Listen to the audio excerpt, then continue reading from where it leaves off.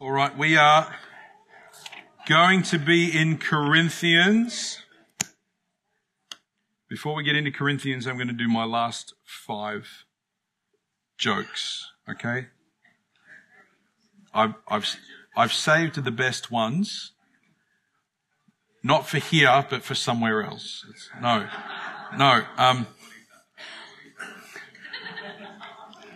I have a fear of over-engineered buildings. It's called a complex.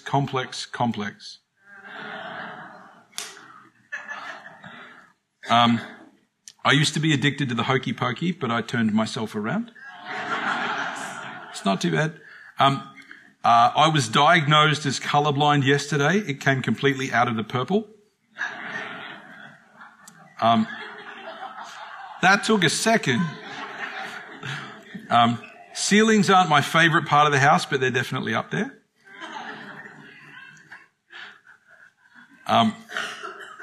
We had someone break in recently and steal all of my antidepressants. I hope they're happy. On that note, it wasn't too bad. I mean, let's be honest, the only way was up from where we started this morning.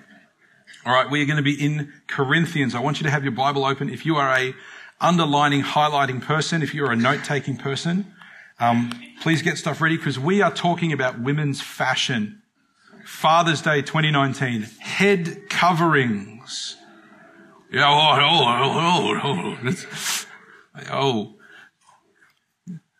Head coverings is where we're going to end up. Let's recap a little bit from where we are up to. We are in the city of Corinth. Corinth is a city that has 2 ports. It is on an isthmus, a very, very narrow strip of land that was heavily it was heavily prized because it was a trade center. Rather than going the whole way around the Peloponnese, which is that area at the bottom, people could actually just sail right through. So you're talking about a cultural melting pot. Corinth had been fought over and won and lost so many times.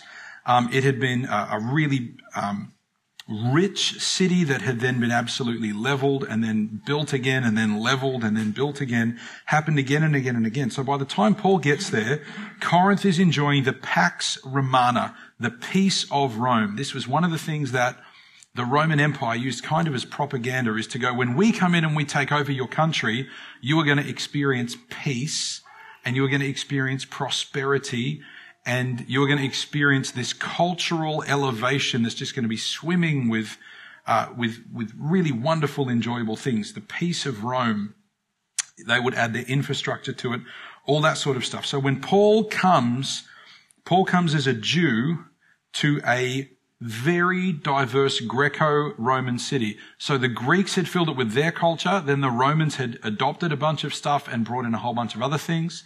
And so Corinth is kind of like, think like Melbourne, okay?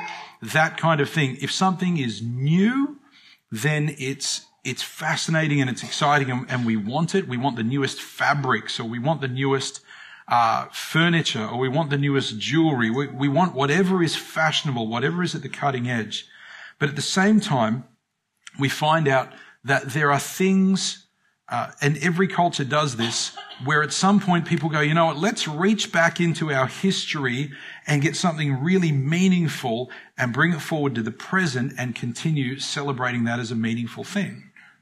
Imagine if Kerrang decided that we were going to have a yearly cultural event based around Carly McDonald. Who here knows who I'm talking about?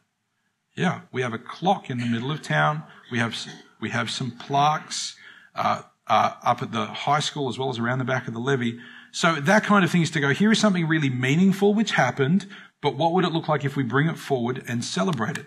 And what had been going on in Corinth was the worship, particularly around Apollo was the main one, but Aphrodite was the goddess. And so what they would do is they were building temples and then rebuilding temples. And then they went, wait a second, there's this other older story in the same district about this woman whose son was accidentally killed by one of the gods.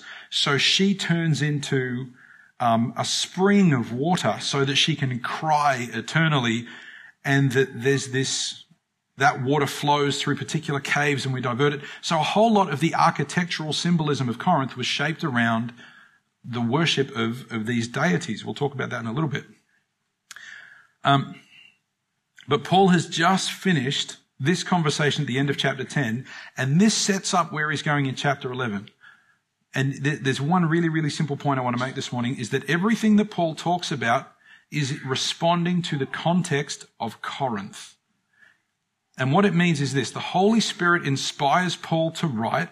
When Paul writes to Corinth, he writes to Corinth.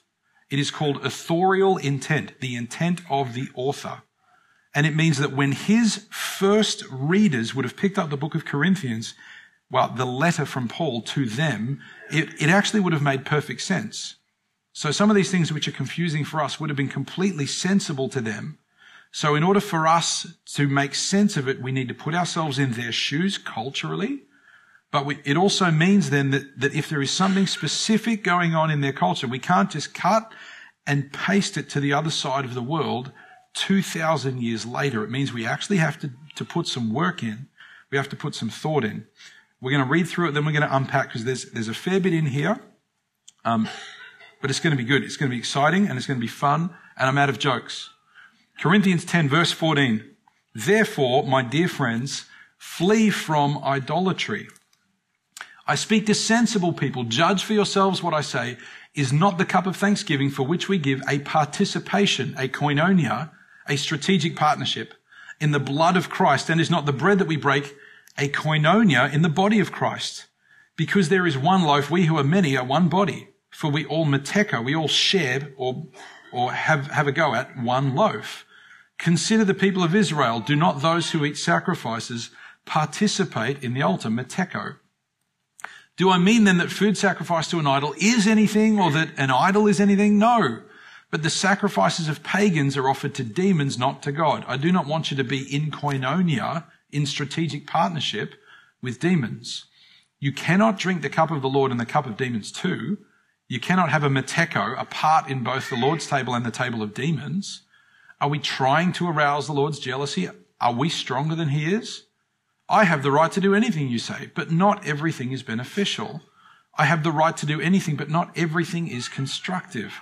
No one should seek their own good, but the good of others. Eat anything sold in the meat market without raising questions of conscience. For the earth is the Lord's and everything in it. If an unbeliever invites you to a meal and you want to go, eat whatever is put before you without raising questions of conscience.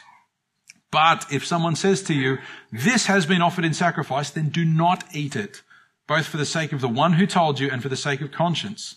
I'm referring to the other person's conscience, not yours. For why is my freedom being judged by another's conscience? If I take part in the meal with thankfulness, why am I denounced because of something I thank God for? So whether you eat or drink, or whatever you do it all for the glory of God. Do not cause anyone to stumble, whether Jews, Greeks, or the church of God, even as I try to please everyone in every way. For I am not seeking my own good, but the good of many, so that they may be saved. Follow my example, as I follow the example of Christ. And we talked about the way, there we go, meteko lends itself towards koinonia, that participating in something lends itself towards partnership. We talked a little bit about that we need to do some homework with regard to our own conscience, going, where do I engage with this? How much of something am I prepared to be involved with, knowing that the participation leads to partnership? And I'm not going to preach last week's sermon again. These were some of our conclusions. All because it's legal doesn't mean it's beneficial or constructive. And we need to be eating and drinking and doing all things with the salvation and therefore the conscience of others in mind. This is where Paul lands. He goes on. What we have is chapter 11. I praise you. Here is something they're doing really well, so it seems. I praise you for remembering me in everything and for holding to the traditions just as I passed them on to you. But I want you to realize that the head of every man is Christ, and the head of the woman is man, and the head of Christ is God. And every man who prays or prophesies with his head covered dishonors his head. But every woman who prays or prophesies with her head uncovered dishonors her head. It is the same as having her head shaved. For if a woman does not cover her head, she might as well have her hair cut off. But if it is a disgrace for a woman to have her hair cut off or her head shaved, then she should cover her head. A man ought not to cover his head, since he is the image and glory of God. But woman is the glory of man. For man did not come from woman, but woman from man. Neither was man created for woman, but woman for man. It is for this reason that a woman ought to have authority over her own head, because of the angels. Nevertheless, in the Lord, woman is not independent of man, nor is man independent of woman. For as woman came from man, so also man is born of woman. But everything comes from God. Judge for yourselves. Is it proper for a woman to pray to God with her head uncovered?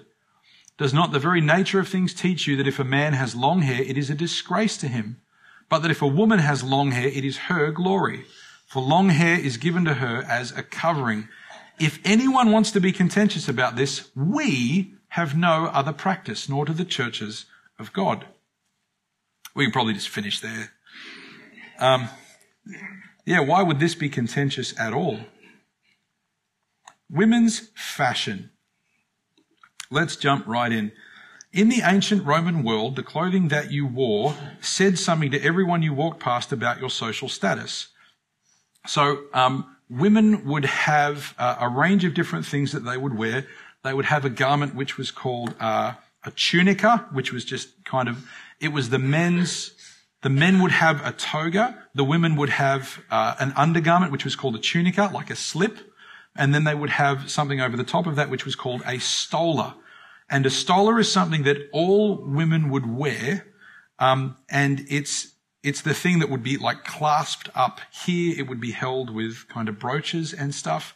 And single women would wear a stola, but a person who was married or a person who was widowed would wear this extra thing over the top, this shawl, which would be usually a very, very nice material, and it was called a palla. And a palla was something which denoted to everyone she walked past down the street, this is a married woman. She is not to be approached. She belongs to someone. She is not to be touched. She is not to be heckled. And so in the ancient Roman world, where women had less rights than men, where the testimony of a woman was either inadmissible in court or you needed 6 or 7 women's testimonies to counteract one men's testimony in a court of law, what the palla did was it said that this woman is attached to something that gave her safety. This is actually something which lifts her up in status. So some of the things that we know about this is that if a woman was accused of adultery and was convicted of adultery, under Roman law, one of the punishments was that she may have had her head shaved. She would also not be allowed to wear a palla, and she would not even be allowed to wear a stola. She would have to wear a toga, a male outer garment, and that was a sign to everyone else that she had been accused and convicted of adultery, or it was a sign that she was actually a prostitute because she had to wear that clothing. So when a married woman would leave her house, she would have her palla over her shoulders and she would pull it up and over her head, because it was not proper in Roman culture for a married woman to have her head unveiled when she went out in public. And there are some cultures in the world, a lot of other cultures in the world, where this is still the case, where married women may have on beautiful, amazing clothing and they will cover it when they go out in public. I saw a fascinating little snippet of a documentary where someone was in the United Arab Emirates and they were going for a walk through this amazing, very Western kind of shopping centre that was selling all these gorgeous, amazing outfits. And the bloke who was there, who was being led around by a Western woman who had moved there, he said, "Who buys this clothing?" And she said, "All the local women buy this clothing." He says, "But they don't wear it." And she says, "Yes, they do, but they don't wear it for men. When they're out in public, all men see is the black garment that's over the top. But when they go into a woman's house, that outer garment comes off and they are in, oh man, it's competitive. They have on their finest fabrics. They have on their most beautiful jewelry. And we see some of these kind of echoes even in modern day cultures. So only a matron or a married or a widowed woman was allowed to wear the palla over the top of their stola. The palla would be drawn over the head when out of doors, and it signified, and this is key, that she was actually sexually unavailable, and it offered her protection from sexual harassment. This is the only thing that we really have evidence of in Greco-Roman culture that protected women down the street from sexual harassment. So Christian gatherings is the setting that Paul is writing to. And Paul is writing to Christian gatherings in the city of Corinth. We've talked about what Corinth is like. So when we read about a gathering of Christians, to the church at Corinth, it's easy for us to think about a church like this. But first century churches were in people's homes. Much of what we see of kind of grassroots Christianity, even today around the world, Christians meet together in each other's homes. That's where churches are. The idea of having a building or a chapel, which is a dedicated space, was actually the only approximation they had to that was a synagogue or a temple coming from Jewish culture, or it would have been a pagan temple or a Greco-Roman temple coming from Greco-Roman culture. And so when Paul is writing to the church in Corinth, we know the name of the woman whose house it was in. Remember the couple called Priscilla and Aquila? This is a letter to Priscilla's house. And that is the context of what Paul is writing here. So put yourself in the space. So the time of the week comes where the body of Christ are going to gather together and everyone rocks up at Priscilla's house. And because you are indoors, do women need to wear a head covering? They actually don't. They are indoors in a private residence. And all of a sudden, some of these words start to make sense then. Have a look here in verse 4 and verse 5, because Paul is describing the things that would be going on in their meeting when they meet together. Verse 4, every man who prays or prophesies with his head covered dishonors his head. He's talking about when they get together and when they gather.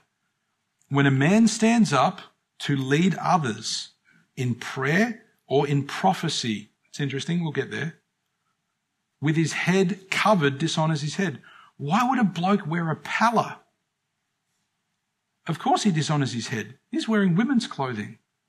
That's what Paul is putting forward here. This is when we get to long hair as well. The word that Paul uses for long hair literally means tresses. Very beautified, dressed up, womanish hair. Paul here is talking about a man who is trying to look like a woman. Now that's offensive enough in 2019 in Australia to talk about. But here is Paul writing to the Greco-Roman world saying, and you can kind of hear in this maybe some of the things that had been sent back to Paul. Remember, this is a tradition that he gave them. We'll unpack this in a moment. Paul gave the Corinthian church a tradition that was not their own. We're going to have a look at the book of Numbers in a minute about where that comes from. And it seems from the text, okay, we don't know, but it seems that there had been a pushback saying, why should all of the women have to wear a palla? We're indoors, we're in someone's house. You know what, if all the women have to wear a palla, all the men have to wear a palla. And Paul is saying, no, every man who prays or prophesies with his head covered dishonors his head. He is not honoring the image of God that he has been made in. But every woman who prays or prophesies with her head uncovered dishonors her head. And here is the way that she does it. It is the same as having her head shaved. It is the same as having her head shaved. If a woman's head was shaved, it was because she was accused and convicted of adultery. Paul is saying if a woman, in the context of the gathering of the church, if she does not cover her head, then that's equivalent to actually her behaving as an adulteress. Fascinating. For if a woman does not cover her head, she might as well have her hair cut off. She may as well have already been charged and convicted of adultery. But if it is a disgrace for women to have her hair cut off, well, obviously it is to the Corinthians, or her head shaved, then she should cover her head. A man ought not to cover his head, since he is the image and glory of God, but woman is the glory of man. For man did not come from woman, but woman from man. Neither was man created for woman, but woman for man. And it pushes into this space. And this here in the green at the bottom is actually surprisingly helpful. Very confusing, but very helpful. It is for this reason that a woman ought to have authority over her own head, because of the angelos. The word angelos, which we translate in English as angels, literally means messenger. The word literally means messenger. And anytime we see it in Scripture, we have a tendency to translate it as angelos or angel and go, oh, these are God's messengers. And in this verse, there has been 2,000 years of kind of rough disagreement between commentators, because they go, it seems like Paul is harping back to Genesis chapter 6. Genesis chapter 6 says that there were angels who looked at the daughters of men, who looked at human women, and saw that they were very beautiful and basically wanted to have sexual relationships with them. And Paul is referring here to angels and saying, actually, a woman needs to cover her head. He's almost going, it's difficult to talk about this as a bloke, by the way. It's almost as though Paul is saying, when you're in that room, if everyone puts a palla on their head, then no woman in that room can be seen as available. No woman in that room can be seen as a lower status than anyone else. If all the women have to cover their head, then all of them get treated as married women. Now, if in that room there is one woman who goes, you know what, I'm not going to cover my head, then it means that's a fascinating statement to make. If every other woman in the room goes, I'm not available, we are here in this space and we're here to focus on the Lord, and there is just a sea of covered heads and one woman uncovers her head, Paul levels the accusation of that woman being more interested in men than she is in God. The accusation of adultery sits in that space, and this phrase, because of the angels, sits in that space, is going, whose attention are you after? Now, this is a hard conversation to have. But when someone stands at the front of a room, and this happens for guys, this happens for girls, anyone in the life of a church can look at that person and their mind can wander. And the enemy can come and the enemy can throw tempting thoughts, or if we have been filling our minds with different content, then it's easy for people to sexualize one another.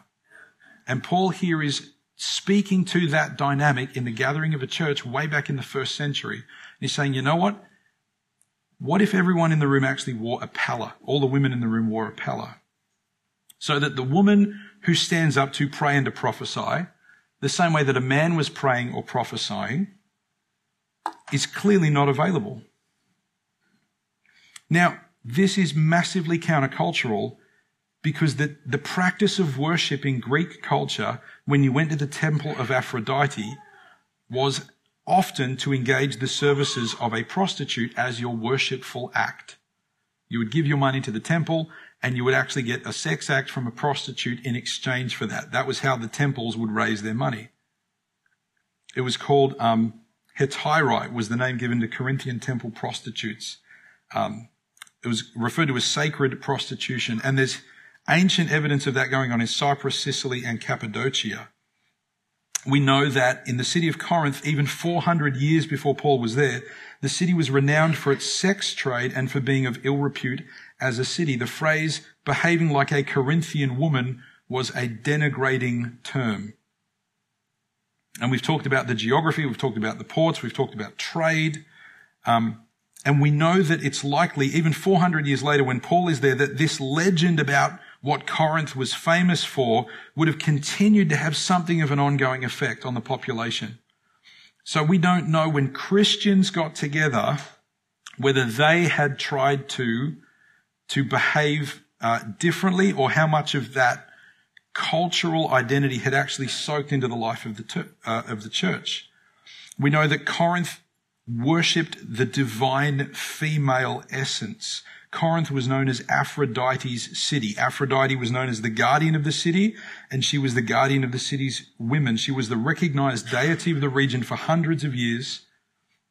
And the source of this fountain, the Pyrrhene fountain in Corinth, had come from this woman. So there was a really high elevating in Greco-Roman culture that women were far more spiritual than men. The divine female essence was the provider and protector. Aphrodite was not a goddess who was worshipped part-time or on the side of culture in Corinth. The worship of Aphrodite shaped everything that went on in Corinth.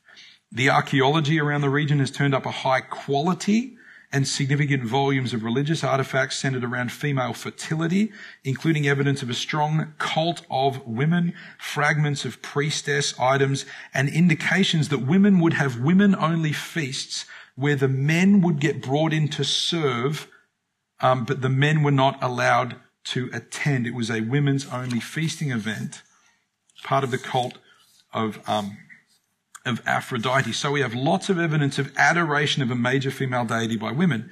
Now, we're talking about the house of Priscilla and Aquila, and Christians, people who are coming into contact with Jesus, are coming out of the local district of Corinth. They have been soaked in this adoration of women stuff unhealthily. And so it should not surprise us then that Paul here talks about the traditions that he passed on to the Corinthian church. Because he says it right there, that he gave them traditions. I praise you for remembering me in everything and for holding to the traditions just as I passed them on to you.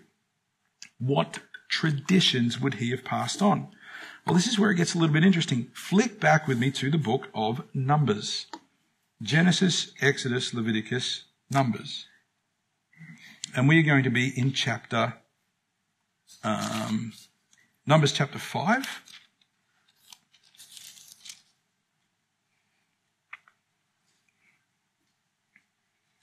Because Paul, while being a Roman citizen, is a Jew. So let's read a part of the Bible that I don't know anyone goes to and studies regularly. Numbers chapter 5, I'm going to read from verse 11. Read with me. Numbers chapter 5, verse 11. Then the Lord said to Moses, speak to the Israelites and say to them, if a man's wife goes astray and is unfaithful to him, so that another man has sexual relations with her, and this is hidden from her husband, and her impurity is undetected, since there is no witness against her and she has not been caught in the act, and if feelings of jealousy come over her husband, and he suspects his wife and she's impure, or if he's jealous and suspects her even though she's not impure, then he is to take his wife to the priest. He must also take an offering of 1/10 of an ephah of barley flour on her behalf.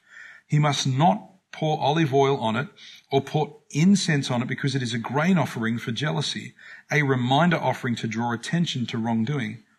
The priest shall bring her and have her stand before the Lord. Then he shall take some holy water in a clay jar and put some dust from the tabernacle floor into the water. After the priest has had the woman stand before the Lord, he shall what? He shall loosen her hair and place in her hands the reminder offering, the grain offering for jealousy, while he himself holds the bitter water that brings a curse. Close your Bible on your finger for a sec, or you'll read on, because it's fascinating. Jewish culture, as opposed to Roman culture, had very clear symbolism attached to a woman whose hair had been loose. And this is something that turns up in the commentaries as well, this is part of why Jewish culture has a different attitude towards hairstyles than Greco-Roman culture. So Paul the Jew turns up in Corinth and he hands them a tradition. And he emphasizes actually that there is something more important than having your hair out. Maybe there's some other symbolism here that should be have in our mind and in our thinking. Skip over with me to Numbers. While we're in Numbers, let's just have a look at this one quick. Numbers chapter 6, verses 2 to 7. The Lord said to Moses, "Speak to the Israelites and say to them, if a man or woman wants to make a special vow, a vow of dedication to the Lord as a Nazirite, they must abstain from wine and other fermented drink, and must not drink vinegar made from wine or other fermented drink. They must not drink grape juice or eat grapes or raisins. As long as they remain under their Nazirite vow, they must not eat anything that comes from the grapevine, not even the seeds or skins. During the entire period of their Nazirite vow, no razor may be used on their head." Now, this passage curiously also comes up when we look at Corinth, because there's a question going, Zachariah and Elizabeth are told when John the Baptist is going to be born that he is to abstain from eating any of the fruit of the vine. And it echoes the Nazirite vow. Now, we find in Luke's gospel that it's not completely spelled out there that John the Baptist can't get a haircut, but it's heavily insinuated that John the Baptist would have had long hair. Which again is interesting when we come over here to say that if a man has long hair, he dishonors his head. But we've just read about a Nazirite vow where a man would have to have long hair. Again, when we understand it in context, we see that it's talking about tresses. It's talking about this beautified tresses of hair that was supposed to look feminine and female. I'm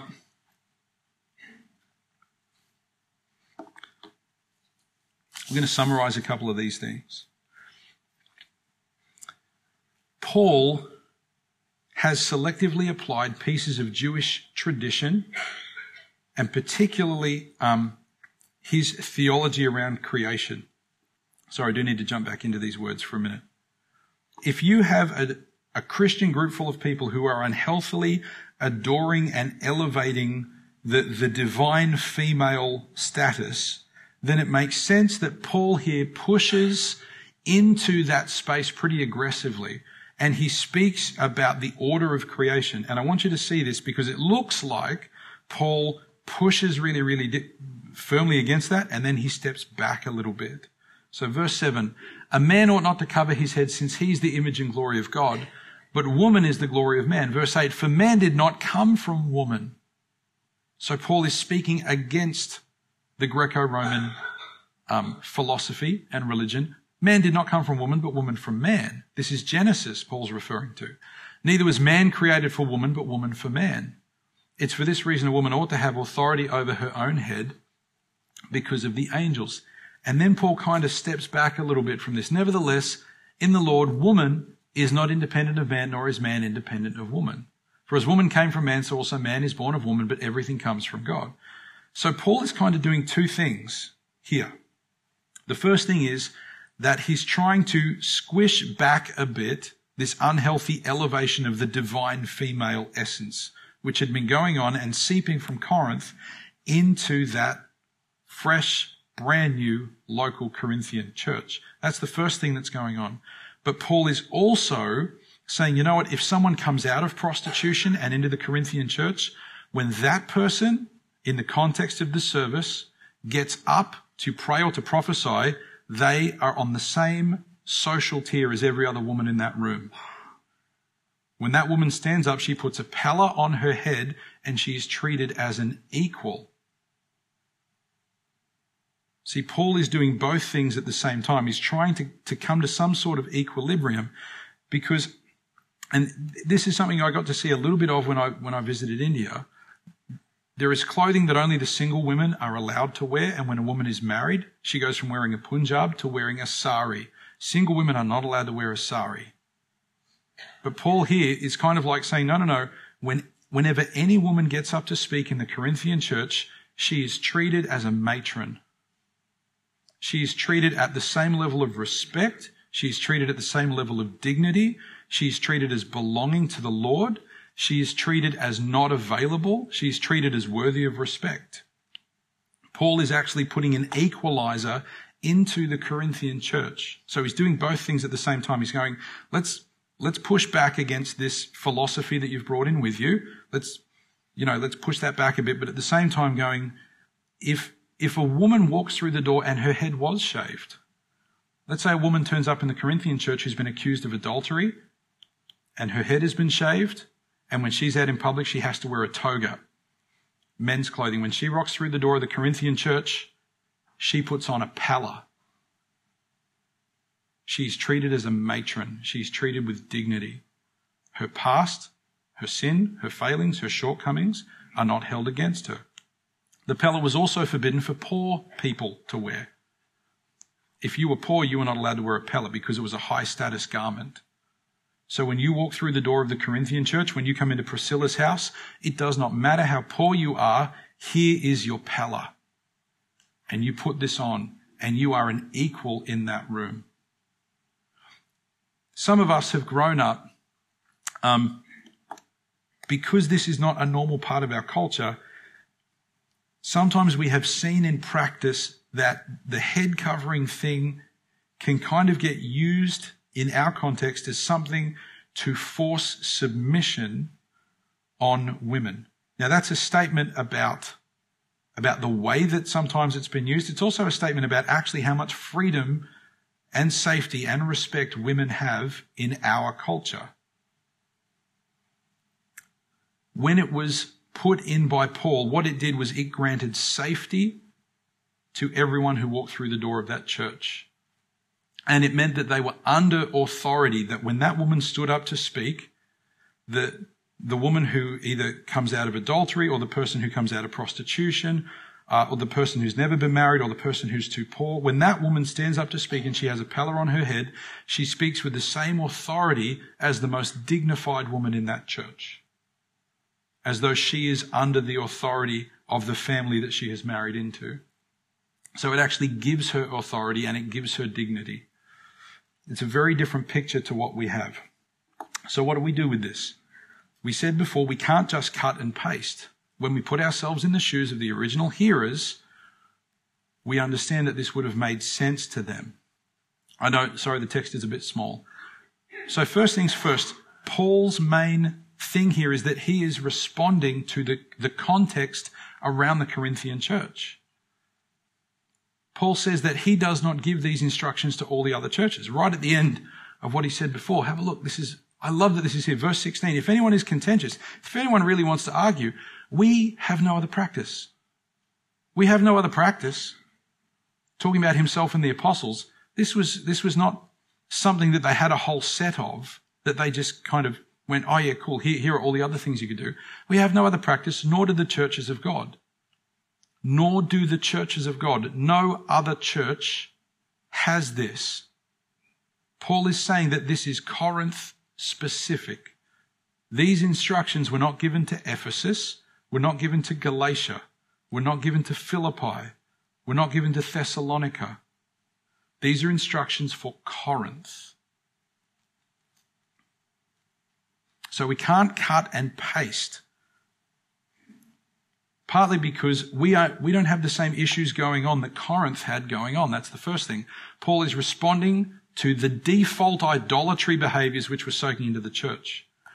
He pushes back using specific pieces of Jewish tradition which he had not given other churches. So he gives them these emphasis out of Genesis and talking about loose hair and all those sorts of things.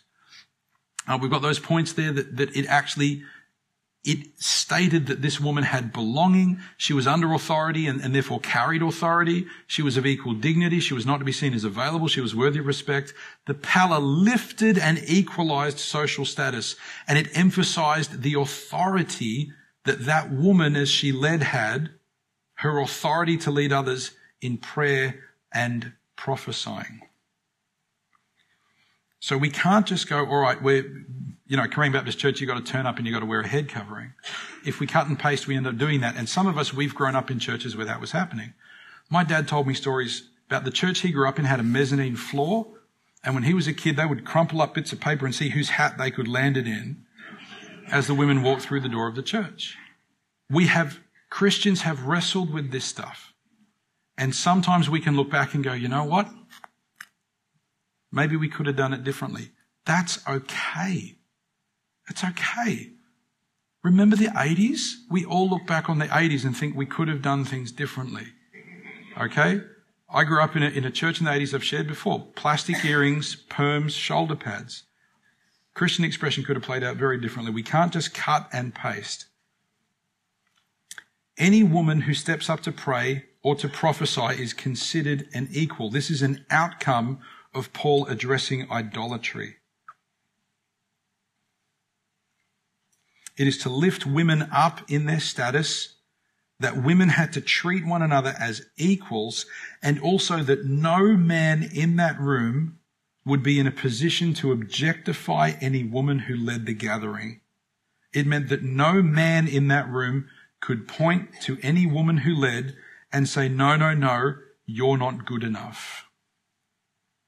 Now, this is going to be important. The context that Paul is speaking into is going to become really important again when we hit chapter 14.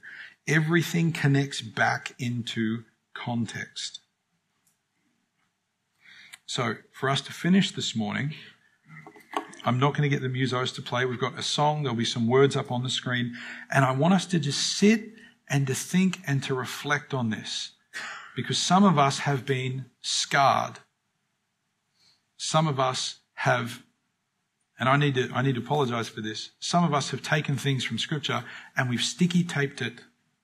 We've just cut and pasted it and sticky taped it to other contexts without thinking through what was the Holy Spirit actually doing through Paul. The Spirit of God was rewriting their values. The Spirit of God was revealing the identity and the principles of Jesus Christ in that specific place. What would that look like? What would an equivalent be in Australia in 2019? How would the Holy Spirit push back against culture and elevate the status of people and equalize things and give authority to speak on his behalf? What would that look like in 2019? We're going to do a song and then I'm going to pray and then we're going to finish. Could I get you to play that, please?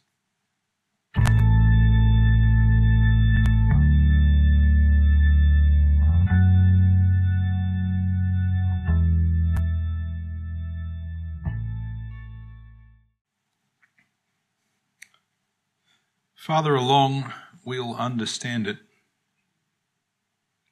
Farther along, it'll make sense. I'm conscious for some of us this morning, you may have never heard about a tunica and a stola and a palla before. And maybe it's freeing to hear about that this morning. I trust it is. I'd like to pray. For you this morning. Lord Jesus, I'm aware that so many of our different traditions, and sometimes ones that have become laws or rules, are things where maybe we've never been walked through the context of the original hearers. And Lord God, I know that sometimes when we discover actually a greater sense of freedom than what we had before, that what that can cause is bitterness or resentment, or it can really push a bruise about a sense of hurt, that we got told something that maybe was not as accurate as it could have been. And Lord, I'm mindful there are going to be people that have that experience about everything I share as well. Lord Jesus, I pray for myself. I pray for my brothers and my sisters here. Would you help us as we discover the freedom that we have in you to not give into bitterness or resentment or hurt where maybe our experience has been one of feeling confined by people who were very well-meaning, by people who loved you and wanted to serve you. Lord Jesus, I ask that you would continue helping us to understand the Scriptures. You promised that the Holy Spirit would lead us and guide us into all truth. And Lord God, my hope is this morning, as we prayed at the start, that you are our focus, that we see you and your identity being revealed through what Paul put in place in that space. Lord God, reveal yourself in this space. In the same way that you broke into that world, break into this world. In the same way that you lifted people up and you pushed back against false ideas. Lord God, in this space, please lift people up and push back against our false ideas. And Lord Jesus, to you alone, all glory and all honor and all praise, now and forever. Amen.